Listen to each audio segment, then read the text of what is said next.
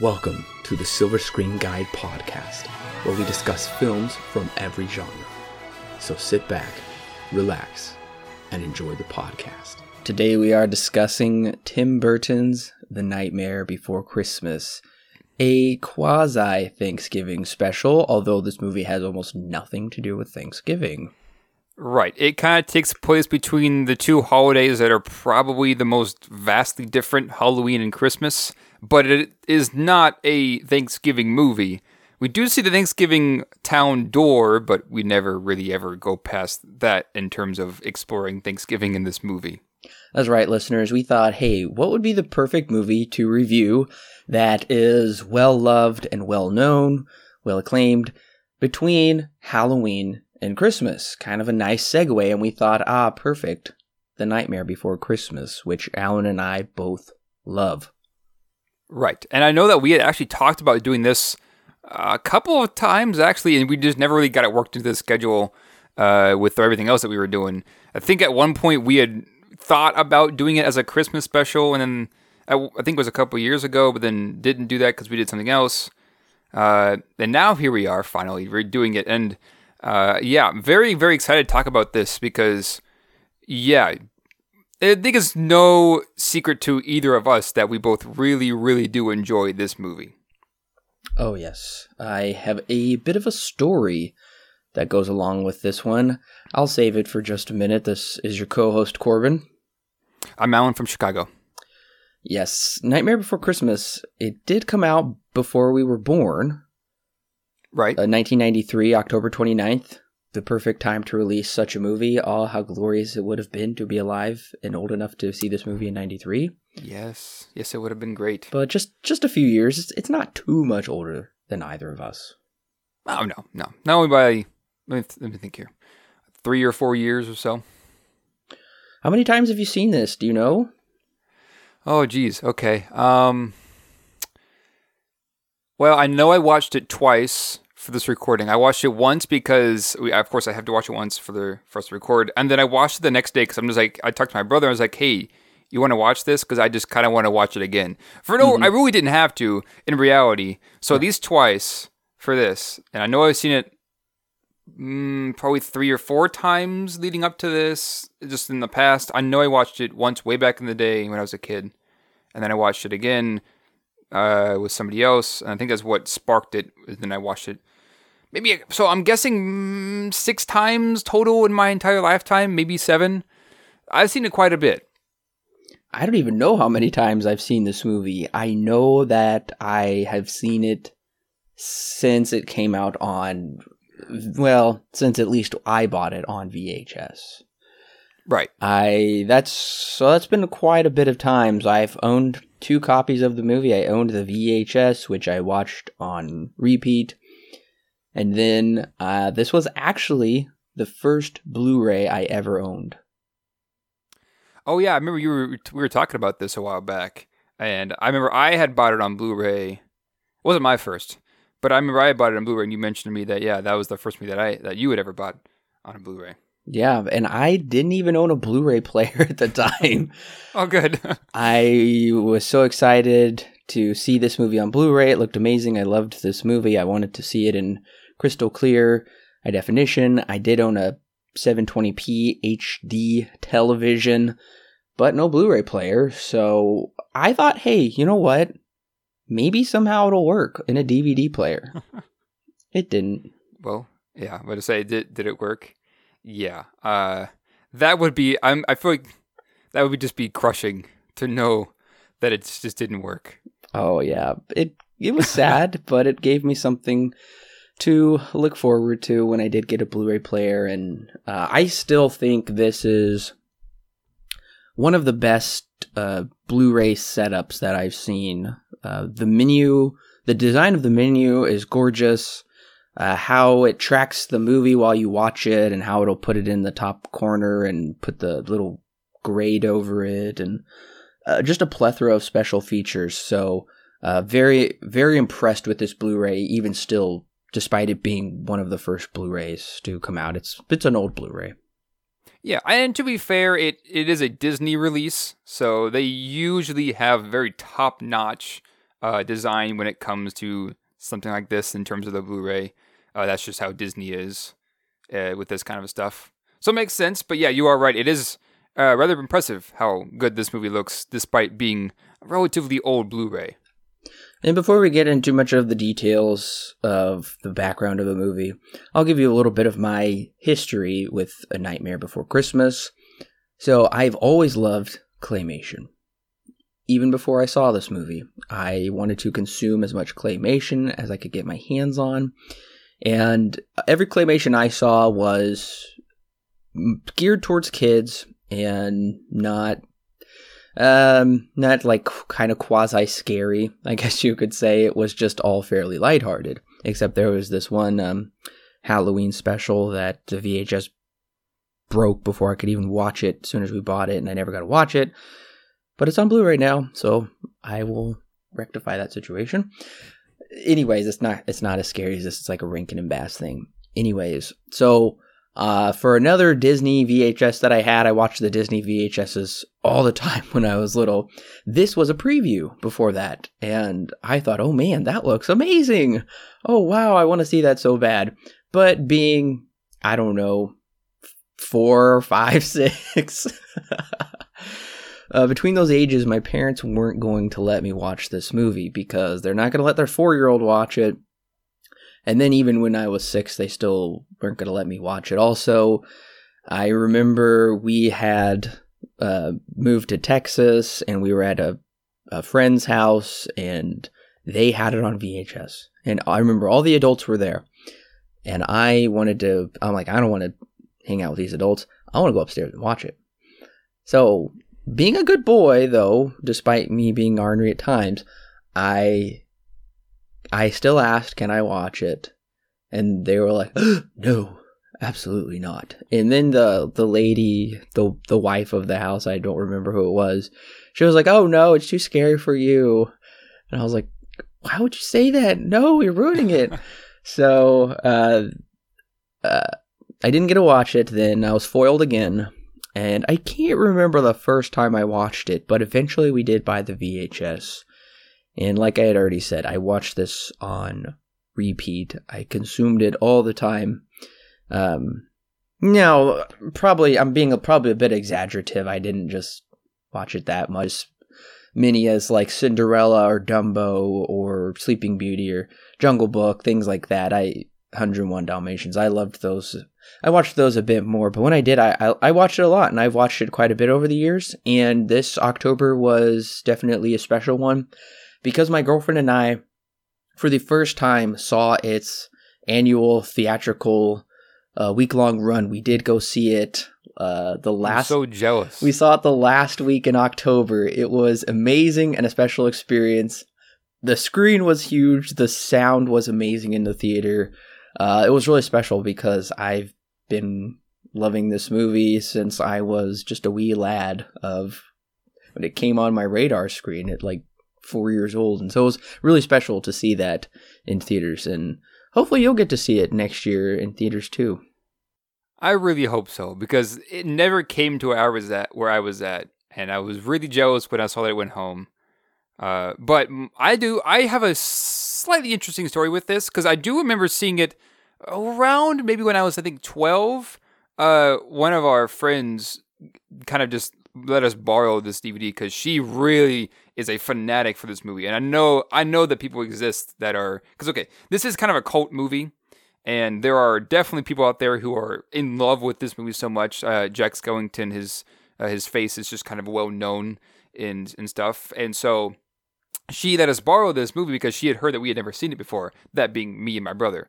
And then him and I watched it, and I actually remember not liking it very much. I think part of the reason, not that it was scary or anything, but part of the reason was it was more, I guess, just the tone. It just felt really strange, just a bit too weird for my taste at the time. Things have changed since then, of course. And I watched it that one time, and then it probably... a good 5-6 years since I ever really touched it. And then I think my girlfriend at the time, we watched it together, and then I said, whoa, wait a minute. And I began to notice how special this movie really is. And then since then, I've loved it. Whenever we watched it at that point, and I've loved it ever since. And then, of course, I bought it on Blu-ray. It was one of the first Blu-rays that I purchased right after Birdemic being the first. Since then, I've loved it beyond. Since then and beyond. So that's kind of my story. It isn't necessarily anything special, except that I just didn't like it at first. Then I've come to change my ways since then. Yeah, it's definitely a different tone. Definitely a darker tone than, I don't know, any kids movie that I can think of, honestly. Right. And to be fair, that was my very first outing with Burton. I had never really seen anything from Tim Burton up until that point in my life, partly because I didn't really watch as many movies at that point. Yeah. But I think that was also part of the issue. Sure. I don't know. I think I might have seen Batman, Tim Burton's Batman, at probably at least around the same time I saw Nightmare Before Christmas. And I can't remember which one I saw first. Maybe Batman, because I love Batman. And I did actually get the Michael Keaton Batman figures for Christmas when I was 6. And those came out way before, when I was 6, because I was 6 in like 2001 or something, and Batman came out in like 89 or something. Right. So I still have those, but speaking of that kind of paraphernalia, I've got 2 Jack Skellington figures and a Sally figure. I've got a Jack Skellington pin. I owned a Jack Skellington jacket and a Jack Skellington shirt. So, yeah, you can tell I like this movie a little bit. Yeah, I know for a fact that I've at least seen the figurines, and I may have seen the pin. Yeah. May have also seen the jacket, but I can't remember if I have or not. But yes, it's clear that even Nightmare Before Christmas, even being a cult film, has a huge following, because I know that people have shirts and all kinds of things with Jack Skellington's face all over it. I've just seen it partly because of the girl that had allowed us to watch this movie, of her own copy of it at the time, because she was huge on it. But I've also seen it kind of just out in the wild. I think there was one time I was at some, I think it was like some amusement park, and they had some guy making shirts, and Jack Skellington was one of the choices. Oh, nice. Well, Alan, you want to tell them a little bit of background about The Nightmare Before Christmas? Yeah, let's do that. So the inception of Nightmare Before Christmas came back around 1982. Around this time, okay, actually, a real quick question. Have you seen the short film Vincent by Tim Burton? Yes, I've seen it, I know, at least twice. Okay, that makes 2 of us then. So that was, with that success of his short film, that was kind of what got him to ask Disney if he could make this. He kind of had this idea in his head, wanted to see what the dichotomy between these 2 holidays that are so vastly different, and make a movie about that same thing. And originally it was going to be just like a 30-minute TV special, or at one point even just be a children's book. But he approached Disney about this. Oh yeah, and Henry Selick, the guy who actually directed this movie, he was also a part of this. He went up to Disney and said, hey, I want to make this. And they said, I don't know about that. They felt it was a bit too weird and dark for their tone. And they didn't exactly give him the money to do anything with it. They kept the rights, though.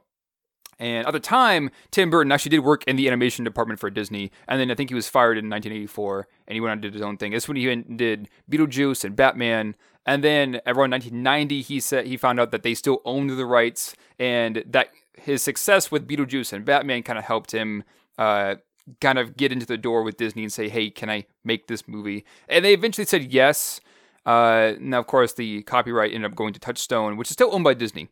Went to Touchstone because that's a more adult distribution company at the time. But before we get to that part, Henry Selick, they kind of made a deal, and Henry Selick, he would direct it, Henry Selick would, and Tim Burton would more or less be a part of the creation process and everything. And he did have a huge hand in making this movie, but he did not necessarily write the screenplay. It did not necessarily direct. That was all Henry Selick, and that was all somebody else who did the screenplay.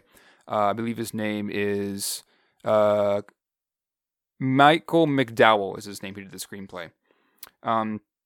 That being said, even though Tim Burton didn't necessarily have his hands physically on this project, his influence is absolutely everywhere, and I'm pretty sure that's very clear with this movie if you've ever seen anything from Tim Burton. Anyways, it was kind of explained that Tim Burton had laid the egg. This is from Selick. Tim Burton laid the egg, and then Selick just kind of crack and that it hatched it more or less. He worked very hard with a lot of other people who would work with Burton to make sure that his vision comes alive, and Henry Selick did. And they even went as far as to get Danny Elfman onto the project. I think this would have been, they had already worked together, Tim Burton and Elfman had already worked together on Batman before this. And I believe Beetlejuice is also done by Danny Elfman. But Elfman kind of said that, hey, this project was really easy for me because I related so much to Jack Skellington. And just a really quick fun fact, he does do the singing voice for Jack Skellington. It's not the guy who does the acting voice. There are two different voices, although they sound very, very similar. Anyways, so one of the problems with Tim Burton is that not only he didn't really exactly want to go through the pre-production process and the slow, painstaking time it would take to develop a stop-motion movie, and so he was also in the middle of Ed Wood. It was being in pre-production. It was finishing up Batman Returns, or I think actually no, he was getting ready to start Batman Returns. So he's kind of in between two movies, and he also had Nightmare Before Christmas on his mind. So he wasn't exactly in the office very much when they were doing this.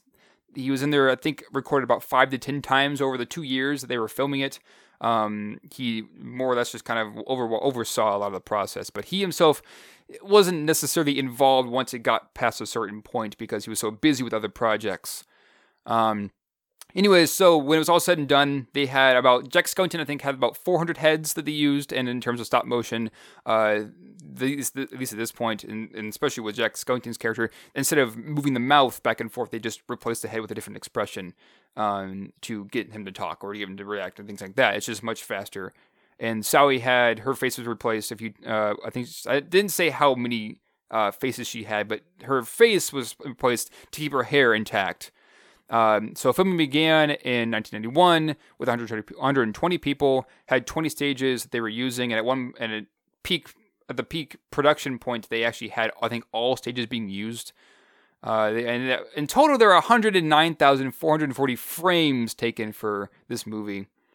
And back when it was about to be released, that's when Disney gave it over to Touchstone because they felt that it was a bit too dark, and that Touchstone is their more adult-oriented distribution label. And even Tim Burton was a bit skeptical about this. He's like, it turned out to be more of a brand name thing. Disney was trying to keep their brand a bit more pure. They didn't necessarily didn't really know what this would do, I guess, to their image. They gave it off to Touchstone.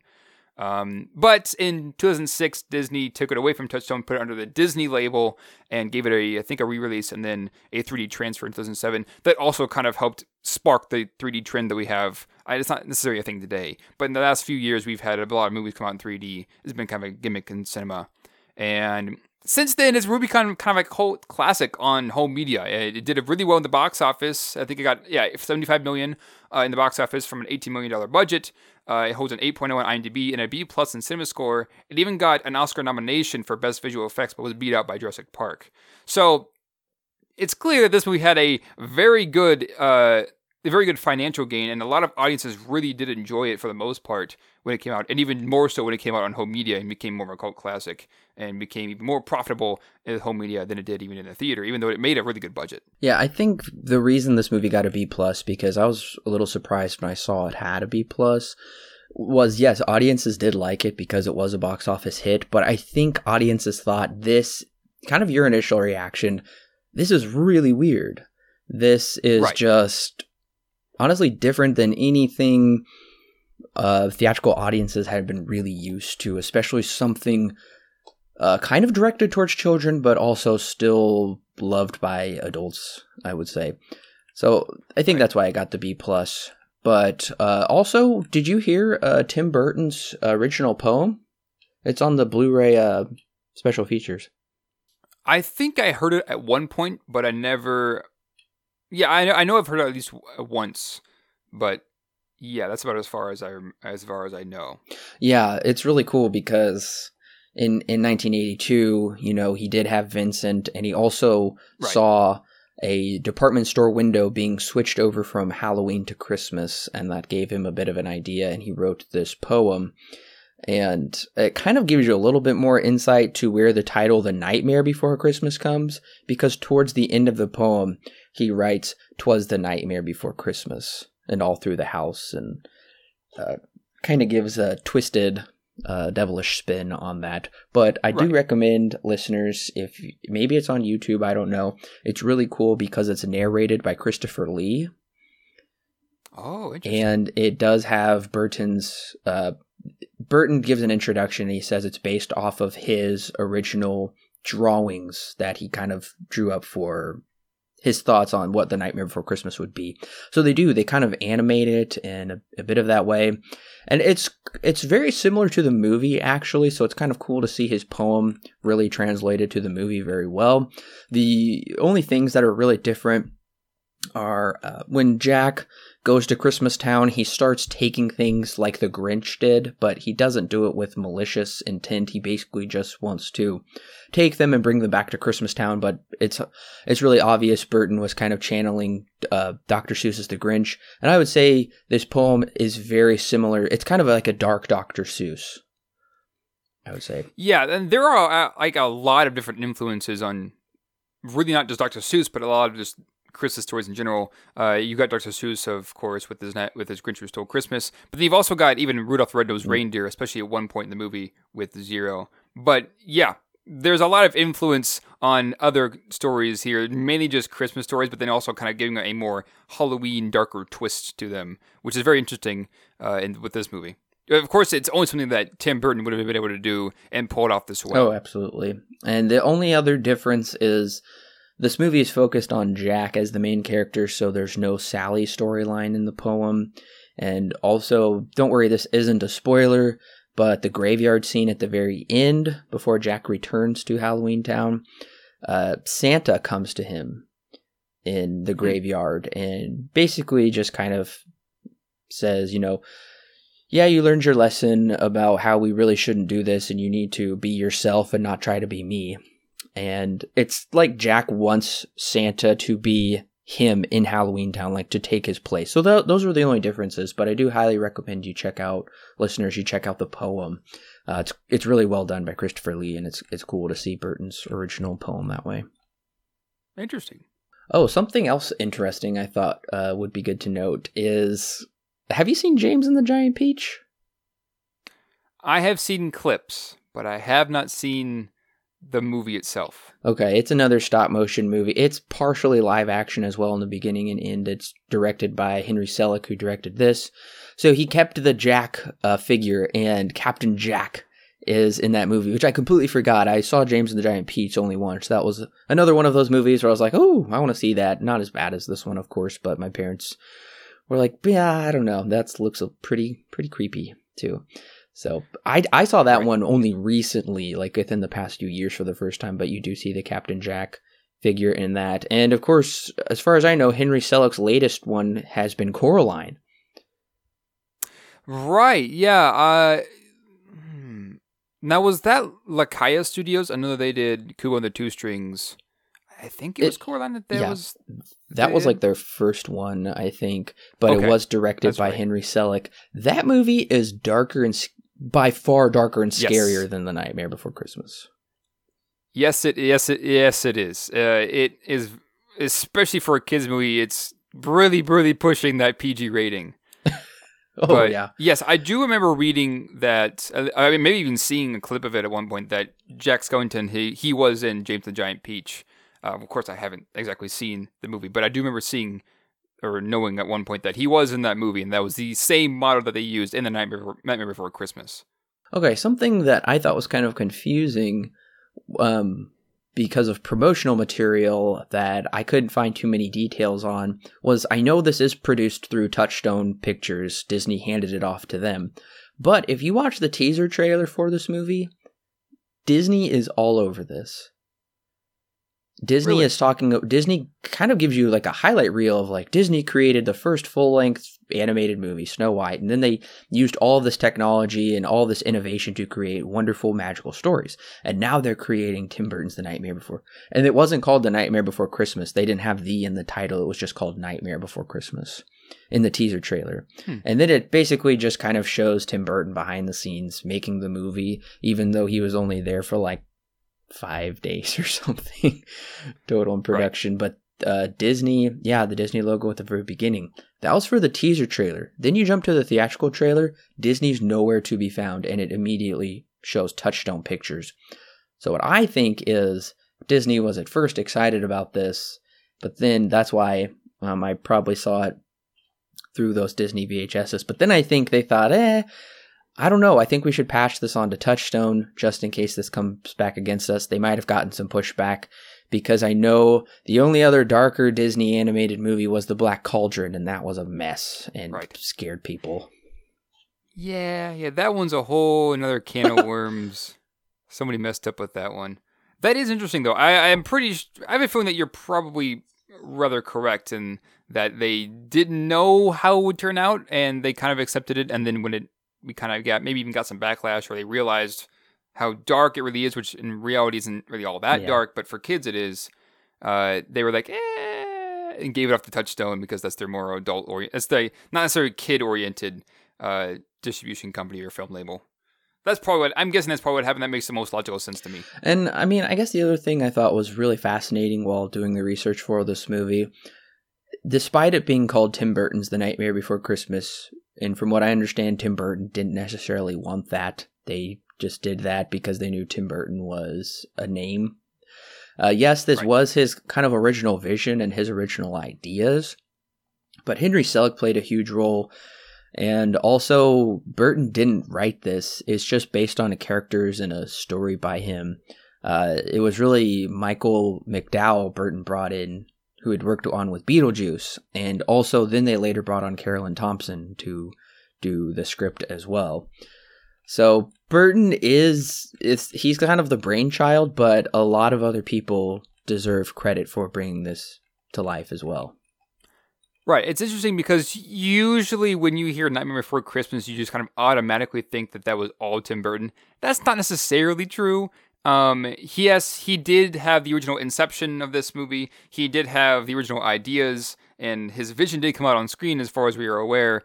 But he did not really have much hand once they got started. Everybody else, Henry Selick and Michael McDowell, and people who work with them were the ones who actually got this train rolling. It wasn't necessarily a Tim Burton thing. He was the face, and he was the one who came up with the idea, but he did not necessarily oversee the project in terms of having a physical hand on what was happening on the scenes.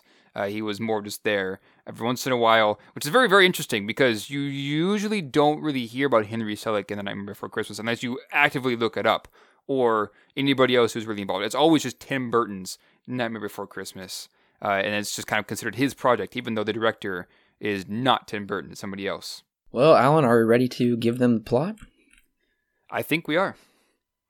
Now, of course, as usual, if you haven't seen The Nightmare Before Christmas, there are going to be spoilers with this. We're going to go in depth with a lot of things, so if you can always go watch it, I'm sure you can find it in many different places. It's quite a popular movie. Anyways, so here's the summary. Welcome to Halloween Town, a fantasy world where the ghouls and spooks of Halloween come from. At the helm is the Skeleton King, Jack Skellington, played by Chris Sarandon. However, Jack is unhappy with his job, doing the same thing each year. He wants something a little bit more. He laments on top of a hill as Sally, a character akin to Frankenstein's monster, played by Catherine O'Hara, watches from afar, filling his yearn for something a bit more stimulating. We learn that Sally longs for escape and is constantly sneaking out of Professor Finkelstein's lab. Jack wanders into the woods and comes across a few doors to different holiday towns. But the door that catches his eye the most is the one with the Christmas tree on it. Jack opens the door and is sucked into Christmas Town. Here he believes to have found what he has wanted so much, a town completely opposite of his own. He returns to Halloween Town and explains this Christmas thing to the town folks in ways that only they would understand. Jack begins to study this Christmassy thing through these scientific experiments, but concludes that he could do it and maybe even improve on it. He involves Halloween Town, but most particularly is that of Boogie's children, Lock, Shock, and Barrel, and he asks them to get him Sandy Claus, as they call him. Early on, though, Sally has a vision that things are about to end very horribly. She approaches Jack about this concern, but he does not necessarily listen to her, and gives her the job of making the Santa costume. Oogie's kids then capture Sandy Claus in a mere few hours before Christmas begins, and to which Jack takes the hat and the kids take Sandy Claus away. The kids' intentions are a bit more mischievous, as they deliver Santa Claus to the infamous Boogie, who plays a chance with Santa's life. Despite Sally trying to keep Jack from taking off by causing fog to spread throughout the town, Zero, Jack's dog, comes to the rescue with his red nose. They fly off into the real world, but things do not go so well. The presents Halloween Town made are not what you would call in the holiday spirit, as the toys come alive and begin to attack the residents. They successfully shoot down Jack, and the town believes that he is blown to smithereens. But Jack is still alive, as he awakens upon the arms of an angel in the graveyard, and the remnants of his sleigh and presents are strewn about. He laments once more, but realizes he had a blast doing what he did, and returns to Halloween Town to find Santa, in suspicion that Boogie has something to do with this. While this is happening, Sally went to Boogie's place to hopefully save Santa, but is caught herself. Before Boogie can dump them into the lava, Jack shows up and stops Boogie, pulling his cloth outfit out off of him to reveal that Boogie is actually just made of a bunch of bugs underneath. He disintegrates and Halloween Town sings to Jack's return, but Jack's last realization is that what he was missing his entire time, which was Sally. She sits atop a hill that she watched Jack on, plucking the petals off of a dead weed as Jack arrives. They sing a duet and then embrace as credits roll. Something I hadn't really realized until I sat down in the theater and watched this movie is that it's only 76 minutes. Yeah, that's like really short. It's like an hour and 16 minutes short. Well, yeah, especially for a theatrical movie, which tries to at least hit an hour and a half or get close to that. 80 minutes maybe. We see this kind of runtime for more so direct-to-video stuff. And stop-motion movies are longer than this today, but creating a stop-motion movie on this scale took a long time. As we told you in the description earlier, it took them at least 2 years, probably, to shoot the movie. Right, and you had 20 different sets, and at one point, all 20 of those sets were being used at one time. If this was done like a normal movie would, where they shoot it in different locations, but they're all kind of not the same time, it would take around 5 or 6 years or so, I'm guessing, to shoot this entire movie if they did it one scene after another, with little overlap. Luckily, they were able to pipeline this, but even then, it takes quite a long time to make a movie like this. Even today, it still takes quite a long time. Yeah, even today it does. I know the Laika production company is kind of taking the charge with the claymation movies, which I really enjoy those. I'm sure they've figured out a process. I don't know the process, but to speed it up, I'm sure they've innovated since the very early 90s. But that makes sense. But honestly, I don't think this movie really needs to be any longer than it is. Yeah. Yeah, that's very true. This is a very, very contained movie, and really a longer runtime would probably be in its detriment. It's not necessarily something that is good or bad. It's honestly a shorter runtime is almost even adored here in this movie because it works so well. Yeah, it really does. I think it helps a lot with the pacing. It helps keeps the audience attention, especially they're asking the audience to buy into a thin skeleton, almost operatic singer sometimes. I didn't know Danny Elfman had this kind of voice. Yeah, it's very surprising, and not just he's a good singer. I mean, I guess that doesn't necessarily surprise me as much, but what surprises me more is that his singing voice sounds so much like his acting voice, but they are not the same. Yeah, that was really cool to learn because I had heard that before I knew that, but I had no idea it was Danny Elfman singing. Right.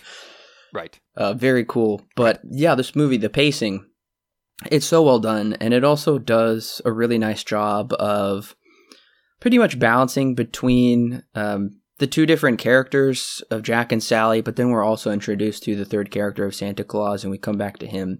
So I think that is definitely worthy of praise, how they're able to balance between these mostly 3 different storylines and keep it a tight plot and not feel like we're being underserved or overserved with either of those. It's really well done. Yeah, and for the most part, I would say that this movie moves along at a pretty much steady pace. I think there's really only one time, and I'll mention it there a bit later, where I think the movie kind of dips into a little bit of a lull for a few minutes.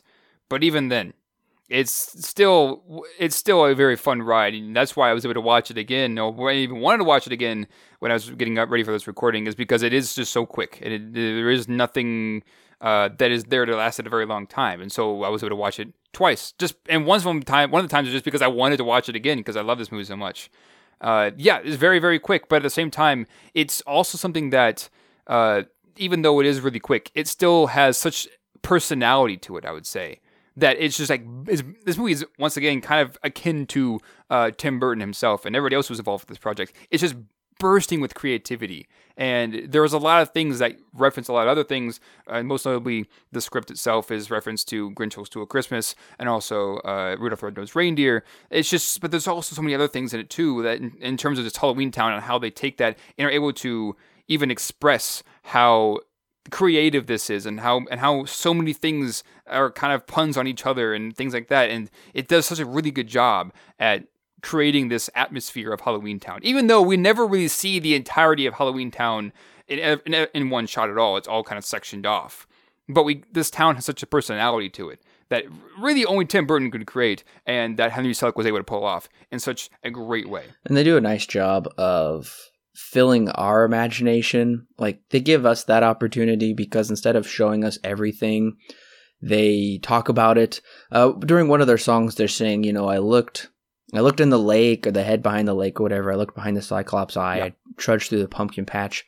Of course, I would love to see all of those things. But at the same time, that just wouldn't work with the pacing of the movie, with the plot. So they do a really nice job of writing that in such a way that it allows us to imagine what we would think those places would look like. And I think that's a good job because it makes us more active instead of just passive viewers.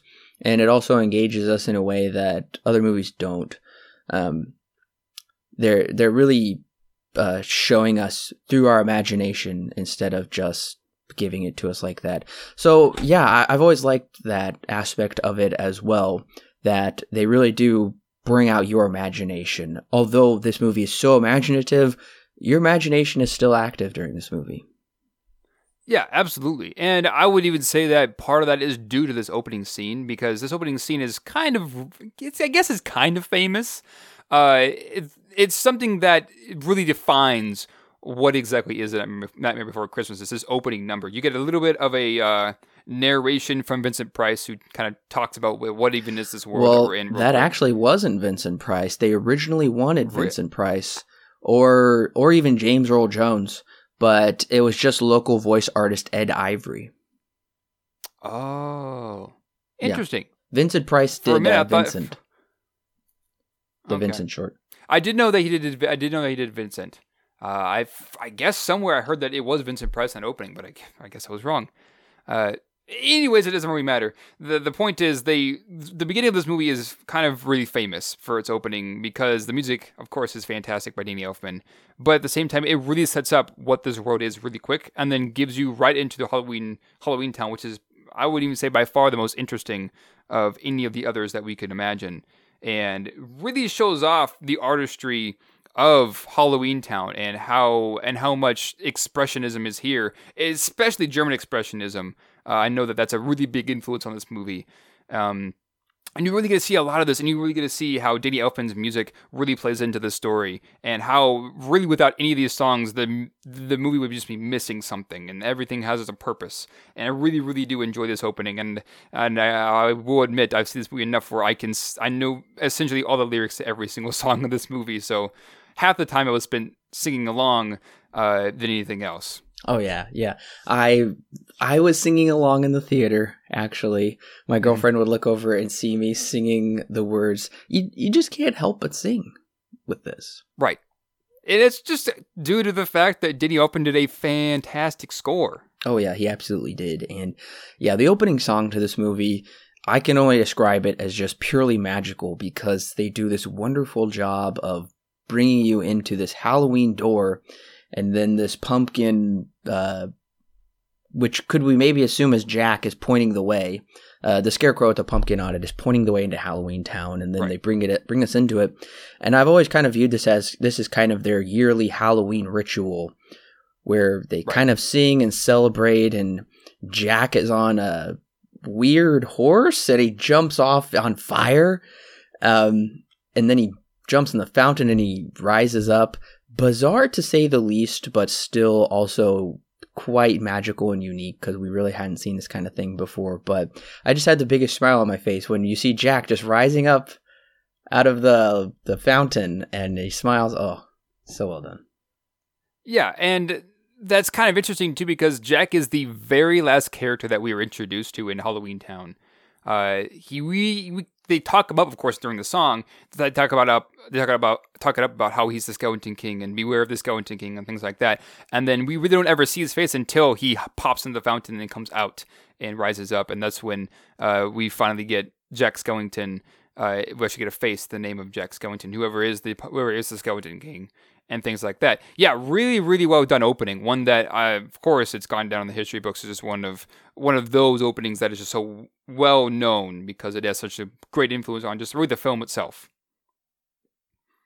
And it's also interesting too because we are introduced to the main love interest, which is Sally, and we are introduced to Oogie Boogie. We only really see his shadow in the moon, though, as he explains, "I'm the shadow in the moonlit night, filling your dreams with the brim with fright." And we see it's more of just like an animation. It's kind of like more or less a drawing or something like that of him singing.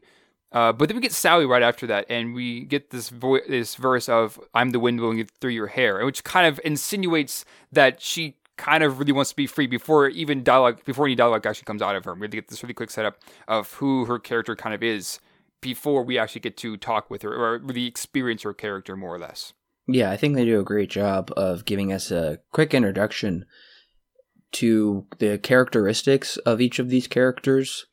Right. We know most of them are fairly benign, it seems like, except Oogie Boogie seems to be menacing, and Sally seems to just be kind of kind, and that's a good point, talking about the wind blowing through her hair as just kind of that. She can't be tied down. You can't really capture the wind. Like, you can't capture her. Right. And Oogie is kind of this slippery guy that he's kind of hard to get hold of. He's elusive. And I always noticed the puppet strings on the bats flying, especially when I saw it in the theater. Right. Yeah, I noticed that this time around. I saw the strings on the bats. They're kind of hard to miss, especially once you notice them for the first time. I mean, honestly, though, now you could look at this movie and think that all this animation's old and it's really not great because things are so sticky and they don't really move as naturally. But that's something that I absolutely love about this movie is that, yeah, there are some small mistakes and there are some not so perfect animation, but it also kind of just adds to the charm of this movie of being this dark, somewhat only Halloween-y kind of a tone here. And similar to maybe even Blade Runner or something like that, where the model work, had it not been done in this kind of a way, would have been a detriment to the film. Any other way would not have worked. And I think that this is just kind of my love for the imperfect, where things are not so great, not so perfect, but that's what makes it so great, is that you can tell that there's a lot of work being put into this, even though it's not what we consider today be perfect, like Kubo and the Two Strings, which to be fair, has fantastic animation, but even now, having all those mistakes and having all those really sticky animations, I think just adds to the personality of this movie. I absolutely agree. I feel like this style of claymation is, it's kind of one of those weird things where usually as time goes on, they like get better, and yes, they technically have gotten better, but I guess visually the style, I think this is kind of the pinnacle of where the style just kind of was perfected and looked great, at least to me anyway. Because in the 50s, you had Gumby, which I love Gumby, but it's nowhere near the caliber of The Nightmare Before Christmas. And yeah, the later Gumbies did get better. The Gumby movie looks pretty good. And yeah, like you said with Kubo and the Two Strings and the Box Trolls and things like that, I love those movies, but the animation is almost a little too fluid. It almost looks a little too computerized in a certain way that I just don't think has that claymation nostalgic feel for me. Although I do love the claymation, this is kind of that kind of perfect time period for me as far as claymation goes. Right. And I'll even say that Wes Anderson, especially, I haven't really seen Fantastic Mr. Fox, but at least with Isle of Dogs, you can kind of see that I've read something about this, he deliberately kind of made the hairs on the dogs move between the different shots because he wanted to get that more archaic-y feel, like kind of like this. Not necessarily to the same style, but he also kind of wanted to get that there are mistakes made here in making a claymated movie. And he did that on purpose, and I think that just kind of added to the movie in terms of style for that one. And even here, even though that may or not be on purpose, it continues to add to the style of Halloween Town and even the movie all of itself. Just seeing those imperfections, I absolutely love that kind of stuff. And even for the early 90s, for the time period, I still think the animation is incredibly fluid for especially what I would perceive as very difficult characters to manipulate and animate, especially in how they move, because we have characters of all shapes and sizes. And I guess I personally find Jack to be the most impressive, how he's animated with how many facial expressions he exhibits, and then just how, because he's so wiry with his limbs, but he's able to move in such a way where I just can't even believe sometimes how they would animate that. Because, yeah, you do forget, like, wow, this is somebody moving this a centimeter and then taking a shot, stop, move it another centimeter, take a shot, stop. I mean, that's how they originally did it. I don't know how they do it now, but that's just incredibly impressive how they were able to do that. And I think when you have that in mind, I think you can appreciate this even more. Right. And yeah, I mean... And now I think one of my small criticisms of this movie is not necessarily the expressions of the main characters, but the expressions of the side, I guess more that's the background characters, especially those in Halloween Town. And even in the Christmas Town is even worse, but I give that one a bit more of a pass. Because Halloween Town has a big influence on this movie and is a big part of it. My problem here is that when you get past the main characters like Jack and Sally and the mayor, maybe even a couple of the background characters, the majority of the background characters don't really have much expression to them. Their faces are kind of just straight on, and their eyes are really the only thing that is causing the expression. There is one character that actually kind of works, and that's with the big guy with the axe in his, or with the cleaver in his head. But when every character kind of looks like that, it not necessarily pulls me out, don't get me wrong, but it is a criticism that I have to bring up where I'm just like, well, not everybody has as much expression as the main characters do. It is there. Once again, I think half of it kind of adds to the movie, but at the same time, it would have been nice to see a bit more expression on these characters. I can understand that. I guess I didn't really have a problem, though, with those things. Yeah, they do seem very placid, and maybe that just is because they're these weird creatures. I don't know. But I guess maybe the only facial designs that I just kind of thought were just a little too strange maybe were actually the humans in the real world. Yeah. The elves are... the humans, and I'd say even the elves are even worse in that department. See, I didn't mind the elves. I liked the elves. I guess just the humans with just very odd-shaped heads and bodies. And I did like Burton's, or I don't know whose choice it was, actually. I did like their choice not to show the parents' heads. We never see the heads of the parents. We see, partial images of their body. As the closest thing we get to seeing an adult face is the very shadowed police officer's face as he patrols through the city. But I liked that the focus is kept on the children. And it's never brought to the adults. It's the children who are so excited that Santa, as they think, has come to find the presents. That kind of gave me a bit of a Charlie Brown feeling, how we never see any adults and we never hear like their real voices. So I thought that was a really good choice. Right. And don't get me wrong, I'm not saying that the animation is bad in any kind of way. I think that the design for everything is very creative, no matter what it is, even if it has expression or no expression. What I mean to say with the elves is that Now, to be fair, we spend very, very little time with the elves, so it's totally fine. That's not necessarily a criticism for that part of my spiel here, with them not being animated very, especially their faces not being very animated. But the elves, they really don't change expressions at all. Their mouths don't even move when they are on the screen. To be fair, once again, it's not that big of a deal with them because they are so background characters that it doesn't really matter. My criticism, and maybe this is just because I'm spoiled by more recent releases of claymation where everybody has a great expression to them. I would have liked to see more expression with the background characters, maybe even give Halloween Town more of a personality, more so than it already has. Maybe that would have taken away. I don't know. Maybe it could have just been part of the innovation for the time. It could have been a number of things, but that is something that I do kind of want to bring up at least.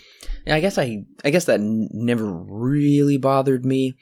I do like the elves a lot. I think they're pretty unique, and I don't know. I guess it kind of just draws our focus more so to Jack and how expressive he is and how excited he is within the situation, and they're kind of just these merry little creatures that he's just kind of astonished by. The only creatures that I can think of that kind of bothered me were the lack of expression on the vampire's face. I felt like that was a little lazy, honestly. Their faces are incredibly small, and they never exhibit any expressions. I don't know, like we get even expressions from the creepy little fat kid with the stitches on his face, and the little werewolf guy, and so yeah, I love all of those things, but the vampires are always a bit of a disappointment for me. I think their design as well. I just think, I would have liked a little bit more from their just tiny little faces, I guess. I don't know. Right. That's kind of where I'm getting at. I think the vampires, I probably should have mentioned this earlier, they definitely are the biggest, I guess, example of what I'm trying to get at. Once again, it's a rather mundane kind of criticism, I would say, but the vampires are definitely the ones that I would say are the best example of not much expression on their faces. And part of that is due to their design. Their faces are incredibly small compared to the rest of their bodies, so they kind of exhibit more expression through their bodies than they do with their faces in that kind of an aspect. But yeah. Yeah, I do say that I did like their take on classic, like we would associate with like Universal monster creatures, but I understand they were created before. Wolfman, a creature from the Black Lagoon, is kind of a weird looking one in this one. We don't really get any Frankenstein, do we? I would say that Sally is more or less the Frankenstein's monster thing here. That's fair enough. Then you've also got Dr. Finkelstein is his name. That Dr. Frankenstein, of course. Everything has a play on some kind of the classic Universal monsters. Somewhere in Halloween Town, there's something that references all those in some kind of weird way, Tim Burton way. Yeah, the creepiest ones I always thought were the mom and her son. They're just like really lumpy, and they've got weird stitches or something going on. Those are always just so weird to me. And I also thought the movable tree with the skeletons hanging from it. Oh, yes. Those were probably the most morbid or probably dark creations of this. But I really do like how everything has a unique take on these creatures, where the genders are different, possibly. The creature from the Black Lagoon is a female. Sally is a female Frankenstein. She looks different. So I will say those designs are innovative, and Finkelstein is a fun character, but I would say aside from Jack and Sally, my favorite characters are Lock, Shock, and Barrel. Yeah, those are. I don't think I can say that there are. How do I say this? There are no poorly designed characters in this movie at all. Especially in Halloween Town. This is where I say that it has a lot of personality. It's a lot through like the design of the architecture. The car.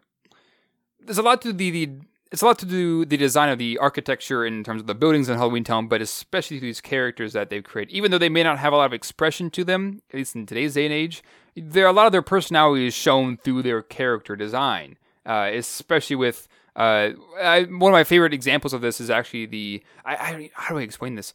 It's the guy with these spiders, these snakes as fingers, and the spiders in his hair, and a spider in his hair. Creepy. Who hides under the stairs? I think hides under the stairs. I don't know his name, but it's such a creative design. And I don't know. Maybe you can answer this, but I don't know where he comes from and if he even is a Universal monster. But he's one of my more favorite examples of something that is just so unique. Like, how do you even explain it? Yeah, I would say him.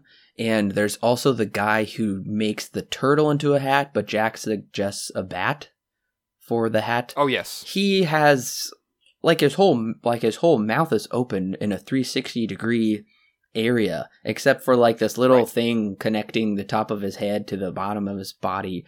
Those two are very unique. I think they're just innovations of probably Tim Burton and the design team. Yeah, that wouldn't surprise me at all to kind of put their own thing in there. Yeah, there are some, even when they're not, really just any character in general is just so creatively designed in this movie that it makes it so unique to see all these characters even work together and all sorts of stuff. I can't give this movie enough praise for at least its design alone, because it looks so good, especially with the claymation style and how everything is supposed to look very miniature and it's supposed to look fake. But they have such an expression to them and how they move about and things like that. Really, really great job. I want to talk about some of our favorite song sequences, because the songs in this movie are just dynamic. And of course, I know my favorite song and my favorite sequence of the whole movie comes really not that far into it. And I guess I was surprised. I was like, wow, we're getting to it pretty much right away, because after Jack, they do the Halloween ceremony. He gives a big smile, but you actually come to find out he's actually depressed. He just thinks there has to be more to life than essentially just looking forward to this one goal. And for Jack, it becomes more about the ritual and the routine than the actual celebration and meaning behind it. And we first get Jack's lament when he goes into the graveyard, which is also the pumpkin patch. This is so iconic. Ever since I saw this bit of it in the teaser trailer when he's walking down the stalk. I saw it when I was 5 years old, probably. I've never forgot it. It is just one of the best visuals that I've ever seen. And it's so cool because the giant moon behind him, that's actually a flashlight. Oh, yeah, really? They just shown a flashlight, but it works so well. It's incredible watching that, especially in the theater. That definitely reignited the kid in me, and I just had this huge smile on my face while watching that scene. Not only because we get this, cool reference to Hamlet, which I have. I'm trying to think. It's probably 1.5 feet tall. I have that on my nightstand of Jack holding his head, and it's on a big pillar. It says "The Nightmare Before Christmas," and his head lights up. But I'm also really impressed with the camera movement in this, especially when we get this downward shot that also kind of swings around while Jack is singing. I always found that really impressive, how they could animate the character and move the camera in such a fluid motion at the same time. But the visuals and the singing, I sing it often. This is my favorite scene in the movie. Yeah, there are so many good scenes in terms of musical numbers in this movie. This one, I think that the one that you're talking about is probably the most visually best looking scene in the entire movie. And I would say he's up there for just one of the best scenes in terms both of visuals and in terms of music, because it really sets in what Jack is thinking in this scene. I really like this dichotomy between the verses who talk about, this is all the things that I'm able to do. I'm able to scare people out of their pants. And a guy from Kentucky would call me unlucky and things like that through all these verses. But then when you get to the chorus, which is always the most important part of the song, it gets to the inner parts of his mind. And he's like, I'm not very happy with this. I do this, I think, every single year, and it's the same thing over and over and over again. I want something new, And it really shows how he's kind of torn between these two worlds of wanting to pursue something even more than what he is, but kind of being stuck in this is kind of his job and things like that.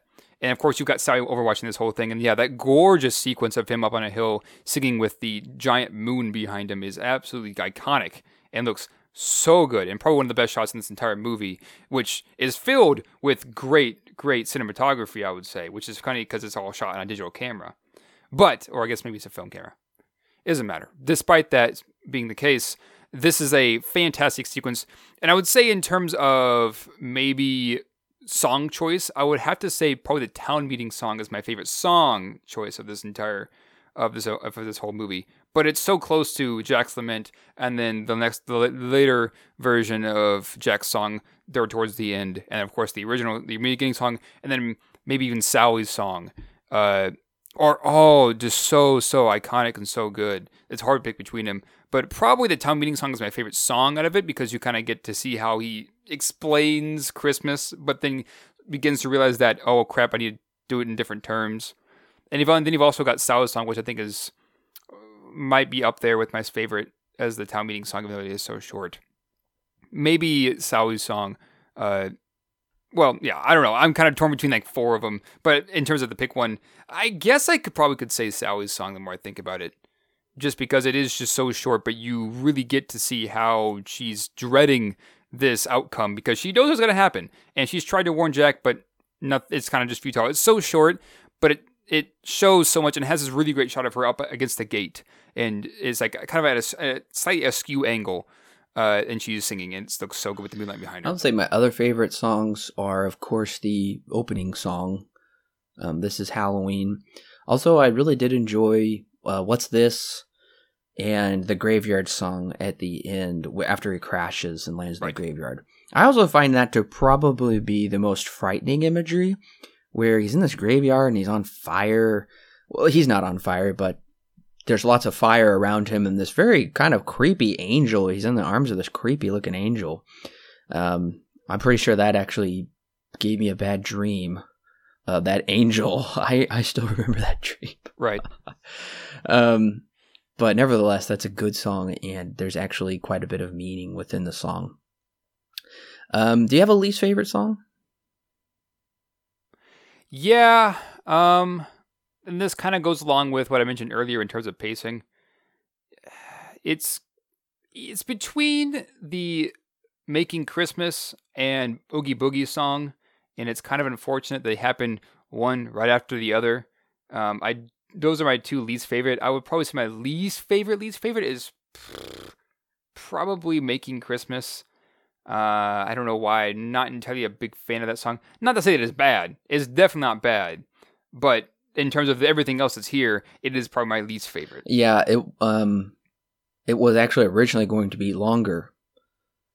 So I'm sure you're glad it wasn't. Yeah, there was originally... you can check it out on the Blu-ray. There's a deleted sequence where they're singing extra long. It's like the Wolfman, or it's the guy with the snakes for fingers. They sing an extra thing, and then the guy with the axe in his head, who, as far as I know, never talks, he does sing in this sequence. And it's almost operatic. It is completely out of tune with the rest of the song. It's really weird. I guess Burton was really sad they had to cut it. I'm glad. That really would have messed up the song for me. It's weird. Should check it out. Yeah, I can definitely see that. Yeah, I can understand why you would say Making Christmas is that way. It's probably the most forgettable of all the songs for me. Yeah, I can. That's just one where it's like, oh yeah, the songs, and it's like, oh wait, that is one of the songs. I just don't think about that. I guess what kind of softens it for me is I do like to see their weird creations, how they're trying to make toys, and I don't know, whatever they're making, and it just is really kind of morbid and weird what they do. So that's fun, but yeah, I don't really care for the song. My least favorite song is Oogie Boogie with Santa. Yeah, that one is this one. Making Christmas and Boogie Boogie song are relatively close for me. I guess I just kind of like that more jazzy style with Oogie Boogie song because it is very different from everything else in the soundtrack, but still kind of fits in to a certain degree. But yeah, I'm kind of with you. That is my second least favorite song in this entire soundtrack. Once again, not bad, but not I'd my also favorite. say that's probably my least favorite part in the whole movie, where we've got these weird, almost neon colors, and Oogie is like a gambler, I guess, and the slot machines that shoot guns, and he's basically throwing Santa along, and Santa gets to sing as well. Moaning skeletons. I just don't look forward to this part when it comes to the movie. But I don't hate it. And I don't hate they it. used to use songs. But I'm just not my favorite. Yeah, of course. And that's kind of my thing when I mentioned earlier, and I'll kind of explain this now, is in terms of pace, for the most part, it's fine. It does a really good job of keeping you engaged. But once we get, I think it's after Oogie's kids, after they have a song, the movie begins to kind of go downhill for a little bit for me, because you have this song of Making Christmas, which I'm not necessarily a big fan of. And then you've also got Oogie Boogie's song not long after that, which I'm also not a big fan of. It kind of hits this lull for a little bit for my own personal stuff. For other people, if you like those songs, this might not even apply to you. But for me, it's just like there's like this lull where not much of what came before it and what's going to come after it feels as if it's I guess impacting me as much as everything else is. But it only lasts for maybe 10 minutes, I would say, and the rest of it is relatively really high energy and does a really good job with music and stuff. This is the moment where I'm just like, not a big fan of this section of the movie. It is relatively short. Yeah, I though. would say the scenes that are kind of detracting, a little unnecessary, is I understand. I don't have a problem with Sally and Finkelstein together, but then we also just get Finkelstein on his own trying to choose a head for a new wife, and I don't really see how that plays into the story too much, aside from Sally has abandoned him and he wants somebody else. Now, there actually is an alternate ending that we'll get to in a little bit that might make those scenes with Finkelstein, a little more justified, but I would say otherwise, yeah, it's just kind of like randomly, why are we focusing on him? We don't do it much, but there is just enough to kind of question, why do we need to watch him choose different wives' heads and like slop his brain into hers? Right. I would say that part never really bothered me. I kind of liked it because Sally does kind of give him the idea. She says, well, why don't you just make somebody else? And then he later on goes off and does it. It actually makes another wife for himself. Although there is an interesting detail. It's kind of funny. When he gives her half of his brain, he keeps the right half. And he gives her the left half. And I learned in psychology that speech production is made in the left half of the brain. And one of the lines he says is, now we'll have meaningful conversations. And in my own mind, I'm thinking, okay, he shouldn't even be talking right now because the speech production side of his brain is in his wife, and the right side of the brain is not necessarily. The right side is more for speech understanding, discernment, I guess is what it's considered, and a lot more creativity. It's just a funny detail, not necessarily anything that's going to be taking away or adding to the movie at all, but a funny detail that I just kind of wanted to mention is this one thing that I learned in psychology. That is recently. funny. I'm sure they probably put that in there on purpose. Yeah. I will say the most morbid song, the darkest, is Lock, Shock, and Barrel's song about kidnapping Santa Claus. They're talking about like drowning him or like finding his corpse after 1,000 years or something. It's just really morbid stuff if you listen to the song, and I can definitely see why that would be something you probably wouldn't want your kids to be exposed to at too young, because Christmas is supposed to be happy and Santa... Well, you get to watch Santa be kidnapped and kind of tortured, and they sing about how they're going to just kind of do evil things to him and how they're so excited for that. And it's like, oh, okay, that's a little dark. Right. That is a very interesting song because Oogie's kids are not necessarily the main characters of the story at all. They're really only here for this one part. And they sound, for whatever reason, they have their own song. Don't get me wrong. The songs, I really do like the tune of the song. But yeah, you are right. It is very, very interesting that they are talking about how they're going to lock him away for 60 years and see if he croaks or something like that. It's a very interesting song coming from a lot of kids.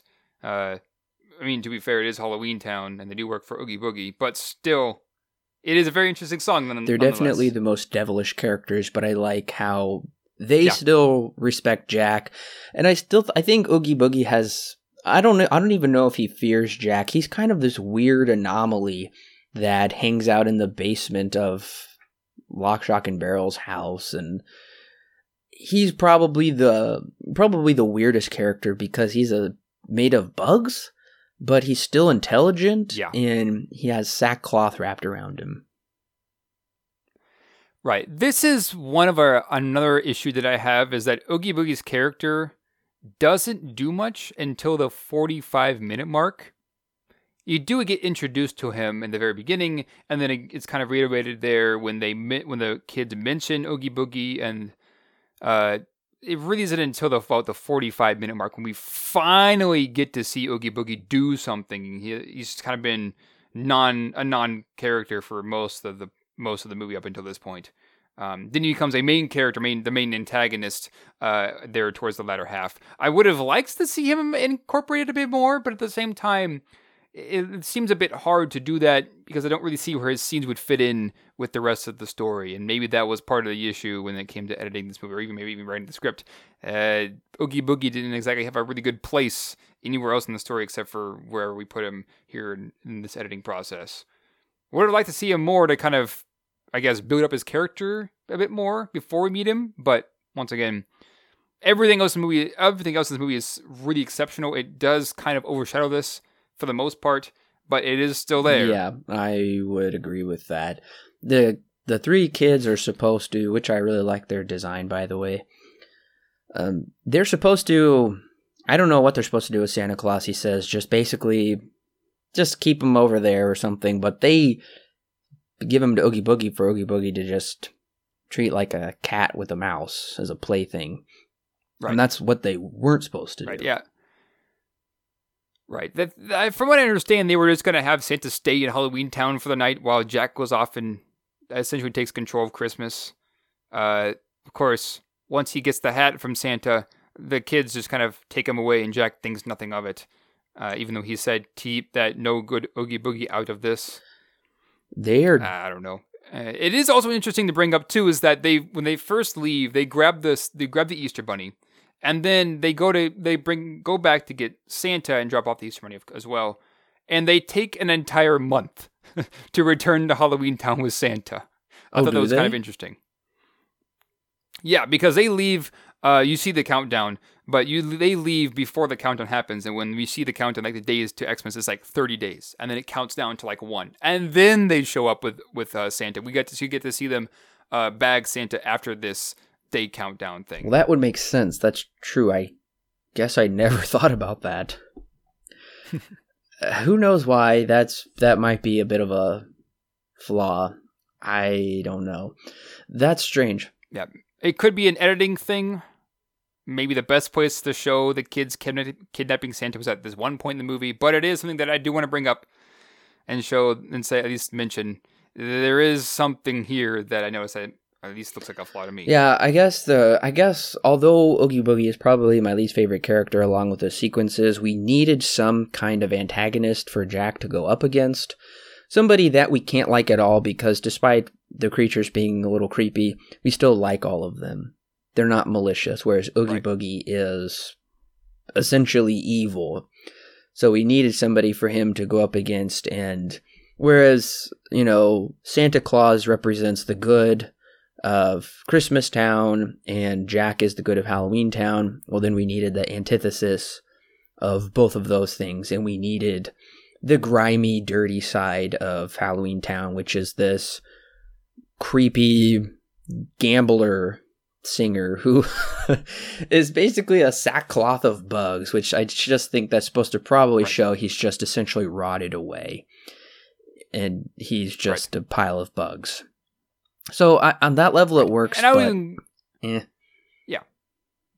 I would say that the reason why he's here is to kind of show that there is a danger that there will be no more Christmas, because Oogie Boogie insinuates at one point and then proceeds to try and kill Santa later on. So my guess is the reason why he's here is to show that he's going to take Santa and he's going to kill Santa for whatever reason.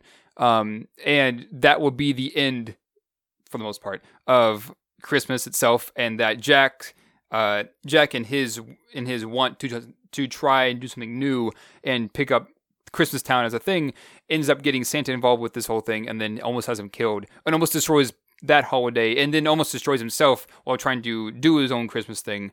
That was my guess is why Boogie's here. I mean, it makes sense to me that he is here, and being a gambling person, how he's chancing things away, and it kind of shows the negative side of what Oogie Boogie could do, and the negative side of Halloween Town, the worst they have. But at the same time, also it is also interesting that Oogie Boogie is not necessarily introduced until quite late into the movie.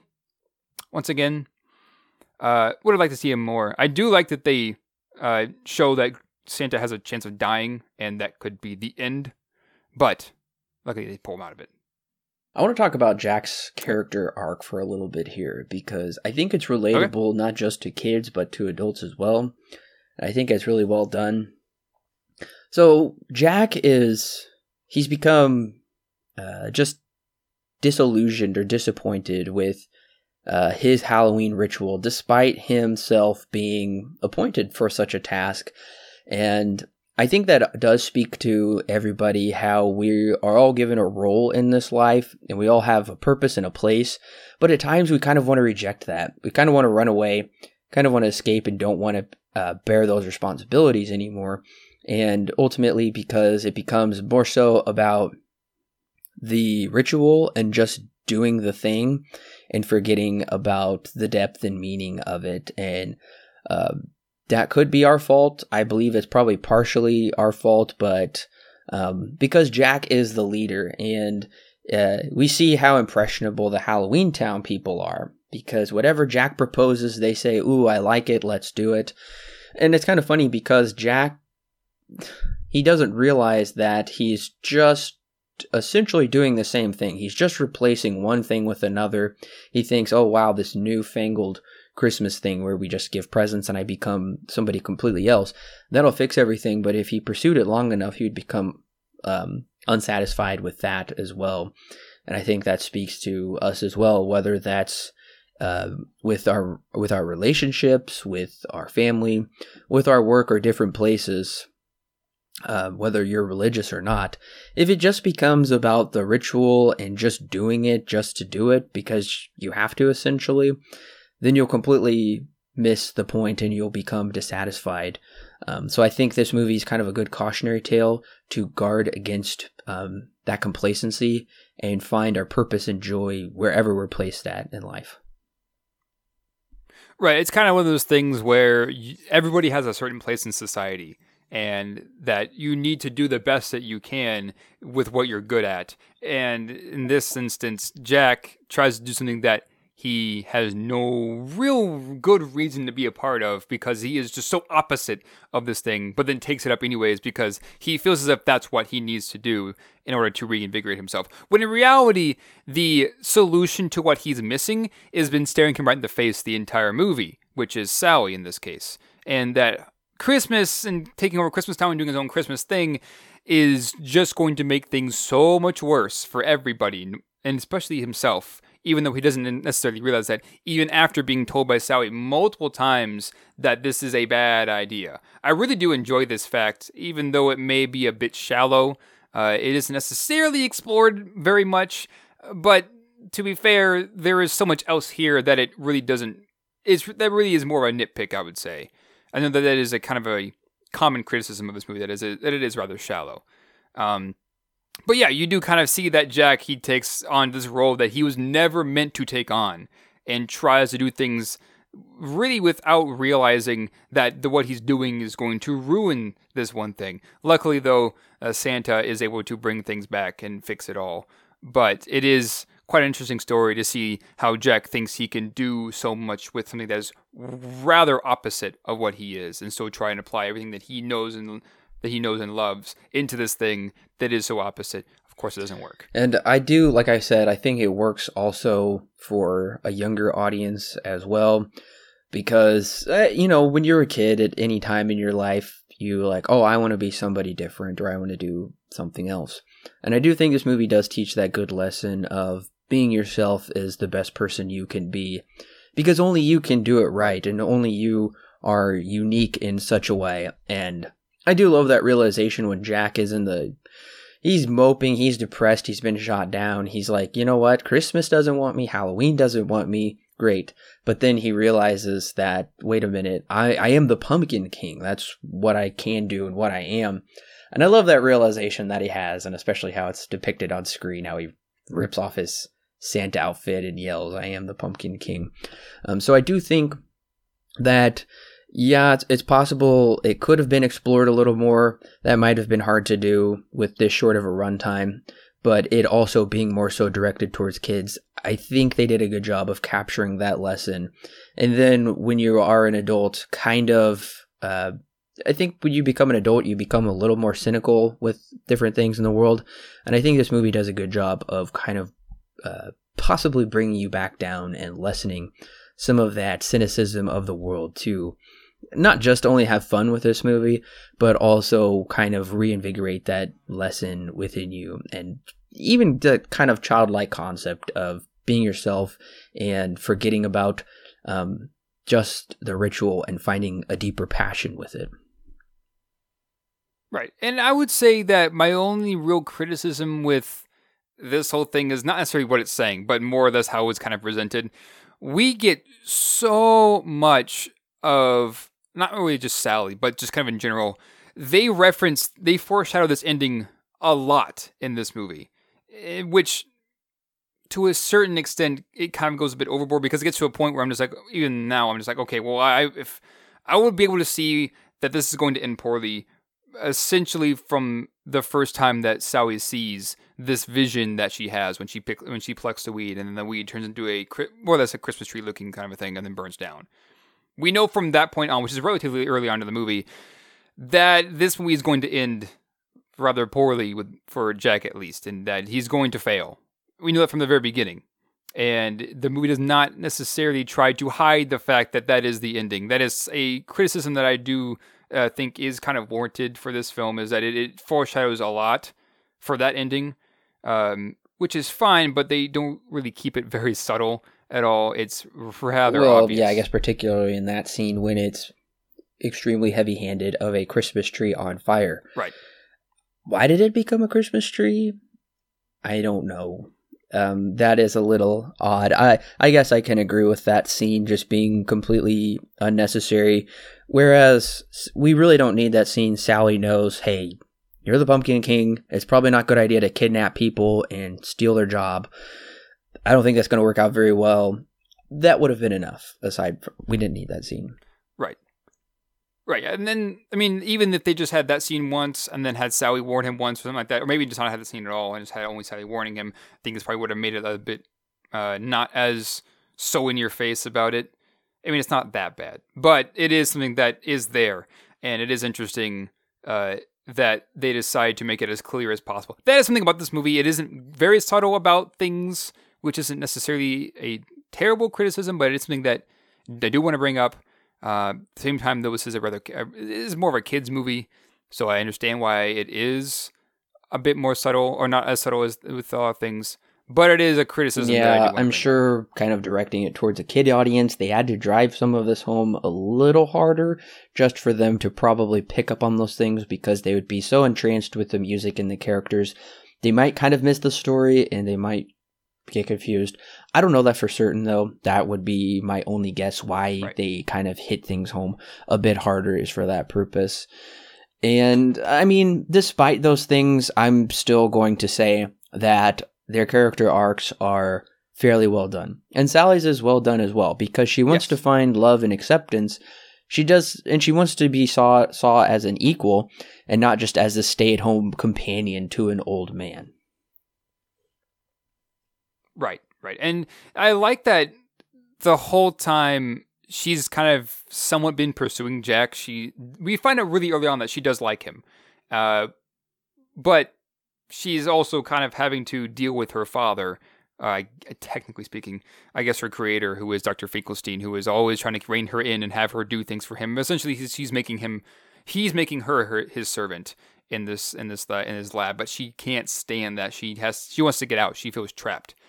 Yeah, she has a very good. Everybody who has one, I guess, has a very good character arc here. Well, very well defined one, especially with Jack and her, and that they find each other. And that's the one thing I really do enjoy is the thing that has been staring him in the face literally this entire movie is the thing that is missing in his life, and it's Sally, who is also kind of the thing who shows that she wants to be free, just the same as Jack does, but free in a way where he's still contained within what he's really, really good at doing. And once again, I think that's a lesson to all of us, is oftentimes we want something new and different, whereas what we really need is usually right there in front of us, but we're just too obsessed with something else to be able to notice that. So I think the movie kind of teaches us that lesson fairly well.